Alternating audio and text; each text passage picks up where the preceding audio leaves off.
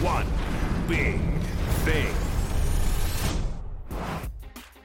Tom Brady's going to his 10th Super Bowl, a chance to win his 7th in his first year with Tampa Bay, first team ever to play at home in the Super Bowl. Those are your bold-type headlines, and they ought to be. Brady had already earned all that comes with 6 rings, and this, at 43, with a new team, is just another ridiculous fact on the career ledger. But if you're actually going to frame what happened in the NFC Championship game, there's a whole lot more that has to be cataloged. What the Buccaneers did prior to halftime was massive. A pick following a hold that was missed, then an aggressive couple of play calls that seemed to catch Green Bay completely off guard. How Scotty Miller gets deep for 6 with 1 second left on the clock, I will never know. Where the Bucs were uber aggressive, Green Bay, down 8 late, elected to kick a field goal inside the 10 just before the 2-minute warning. You got the MVP of the league in Aaron Rodgers. You got the best red zone offense in the league, and you kick a field goal because you might get the ball back. Only you don't.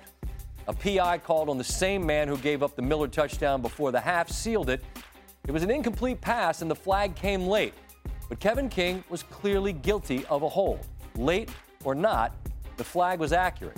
So while it's easy to blame King, it was a rough day, and it's easy to marvel at Brady, there's always a lot more involved. And on this day in this game, what the Buccaneers defense did in a specific stretch cannot be missed or overstated. This year, the Green Bay Packers had 16 possessions following a turnover. They had only 1 3-and-out, and that came when they were taking knees running out the clock. Sunday at Lambeau, Packers picked off Brady on 3 consecutive possessions, scored a touchdown after the first to get within 5. Then they had chances to take the lead on back-to-back possessions, and the Buccaneer defense forced consecutive 3-and-outs.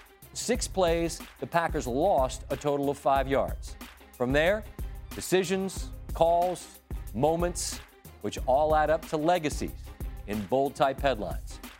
They almost write themselves, right? But Brady, as he alluded to after the win, did not win this one on his own.